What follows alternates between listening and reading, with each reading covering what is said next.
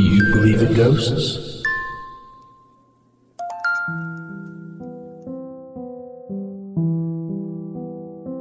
Well, we are back. Ghost Stories, the podcast, season 6. I'm sure you've all been eagerly waiting, and it's been the accumulation of a lot of hard work over the past few months.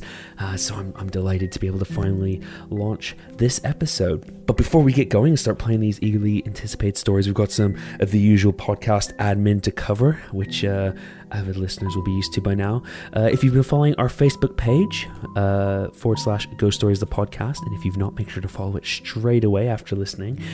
You'll see there's been a lot of developments in terms of ways to support the podcast, such as merchandise being available. We're working with a few affiliates now to refer products on that if you use them, the podcast gets paid. But the most intriguing thing of all is we've launched our Patreon page. Finally, it's been long awaited, long requested, and hello to our patrons. Obviously, you guys will be hearing this episode before anyone else. If you do want to support the podcast in this way and listen to it ad-free, that's if you're not already, you can do it by going to patreon.com / Ghost Stories the podcast and sign up there. Before we go any further though, I mentioning Patreon, I want to give it a few shout outs, because if you have checked out the page, you'll notice there's a few different tiers of things you could be, from apparition to ghost, ghoul, all the way to poltergeist. It's a fun spooky way to identify yourself. So first, I want to give a shout out to Christina. You were our very first patron, which was amazing, coming in at the ghost tier. And I know you've been a long time listener, you've sent in a few messages and stuff, and your support is greatly appreciated. Thank you so much for becoming a patron of the podcast. And I hope to keep bringing you content for many, many years to come. Obviously, you were the first, and hopefully the first of many. So thank you very much, Christina. And then we've also got another patron come in, and this is kind of a 2-for-1, but they've come in as a ghoul, so very spooky. And listeners, I'm sure you'll all be amazed to hear this. This is our youngest listener, I believe. His name is Grayson, and he's been listening to the podcast since he was 4 years old. So his dad got in touch. Subscribe, Grayson, as a patron. And Grayson, your dad wants to let you know he's very proud of you, and it sounds like you're a future ghost hunter in the making. So Grayson, if you ever have a story you want to send in as well, make sure to get your dad to ping it over, and we'll make sure to get it on the pod. But thank you for listening, and I hope you enjoy today's stories. We've actually got 3 in 1 for you today, and that is, it's a bit of a themed episode with 3 short stories from Northamptonshire, which is actually the county in England where I live. 2 of them are based in fact, and one is a pure work of fiction. I'm not going to tell you which, so dear listeners, sit back and enjoy our first episode of season 6 of Ghost Stories, the podcast, with our Northamptonshire shorts.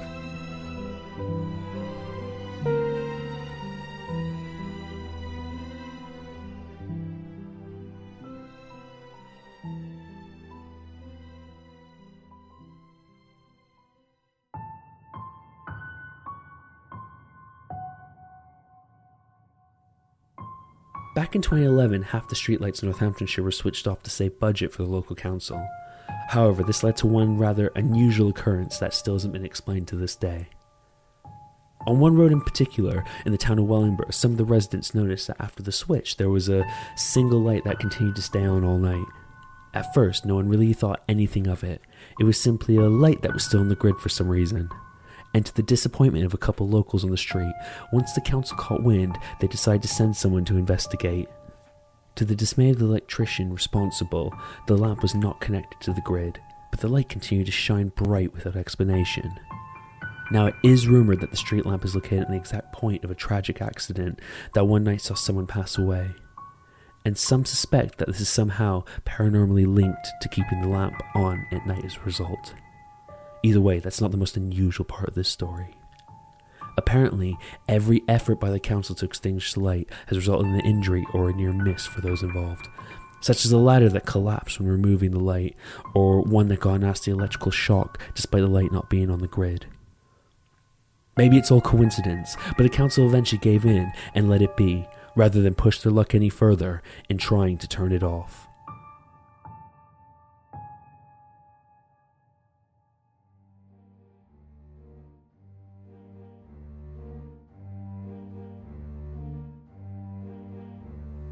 Early in the 1900s, the headmistress of the charity girls' school in Findon had a wooden doll that would represent a schoolgirl from the time, which was originally built in the 1700s.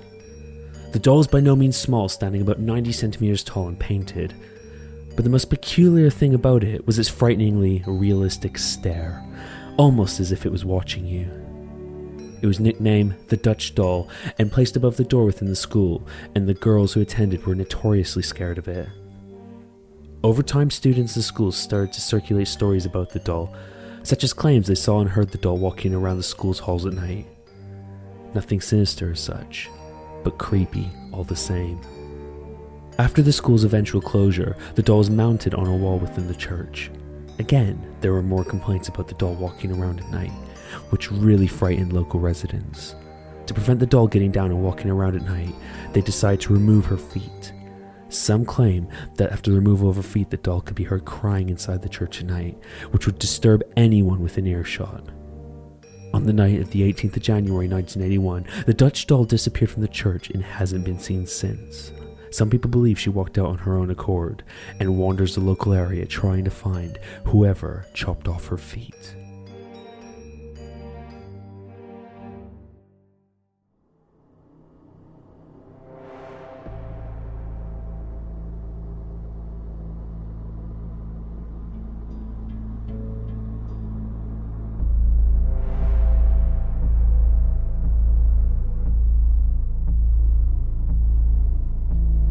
There are stories about unusual sightings near the railway bridge between Kettering and Corby.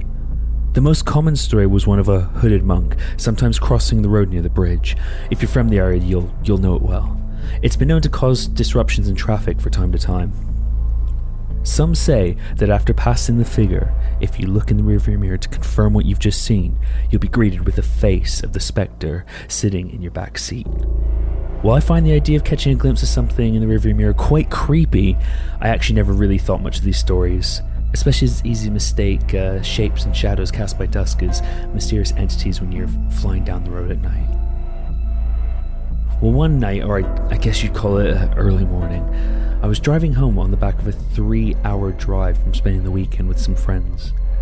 I was tired but kept alert with a combination of unnamed energy drinks and the radio turned up as loud as I could possibly do it, and of course the window rolled down to let the cool breeze in.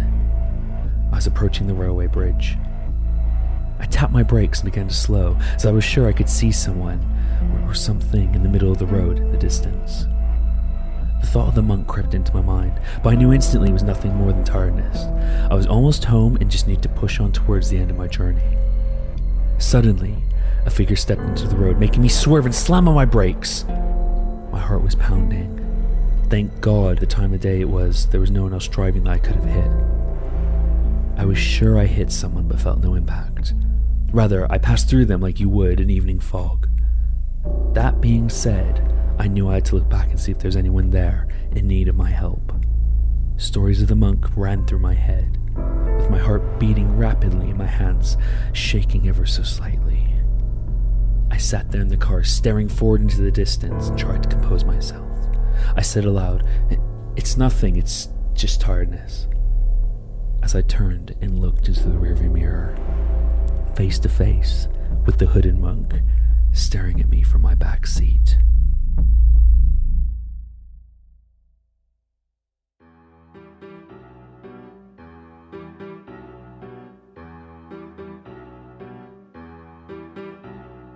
Well, that's all for us this week. I hope you enjoyed the first episode back. As I said at the start, 2 of those stories were based in fact, and one is a pure work of fiction. So jump over to our Facebook page if you've not before.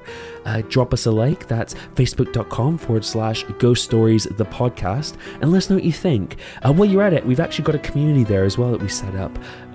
You'll find links on that page where you can share your stories as well, and we want to start getting some more engagement there. But it's early days. The balls are starting to get rolling. Secondly, if you want to support the podcast, there's 2 ways you can really go about it. Well, there's many ways you can do, and simply listening is support enough. But if you want to take it a step further, either go to wherever you're listening, be it iTunes or wherever, and drop us a rating. Give us a 5-star, 10-star, 100-star, whatever the max is. If you love the podcast, doing that makes sure we rank very highly, especially, we've got a month till Halloween. Well, less than a month, actually. And being one of the top podcasts for them is really going to drive us on to the next level. Finally, jump over to our Patreon page, which is patreon.com/Ghost Stories, the podcast, and you can become a patron there. And we're eventually working our way to creating weekly content all year round, because at the moment we're doing fortnightly for 9 months of the year, and that's the eventual goal. After all, we wouldn't be here without your support, listeners. So I very much appreciate all of you allowing me to create this content, because we're going from strength to strength. So with that, I'm going to leave you to it. Hope you have a spooky week. And don't stop asking, do you believe in ghosts?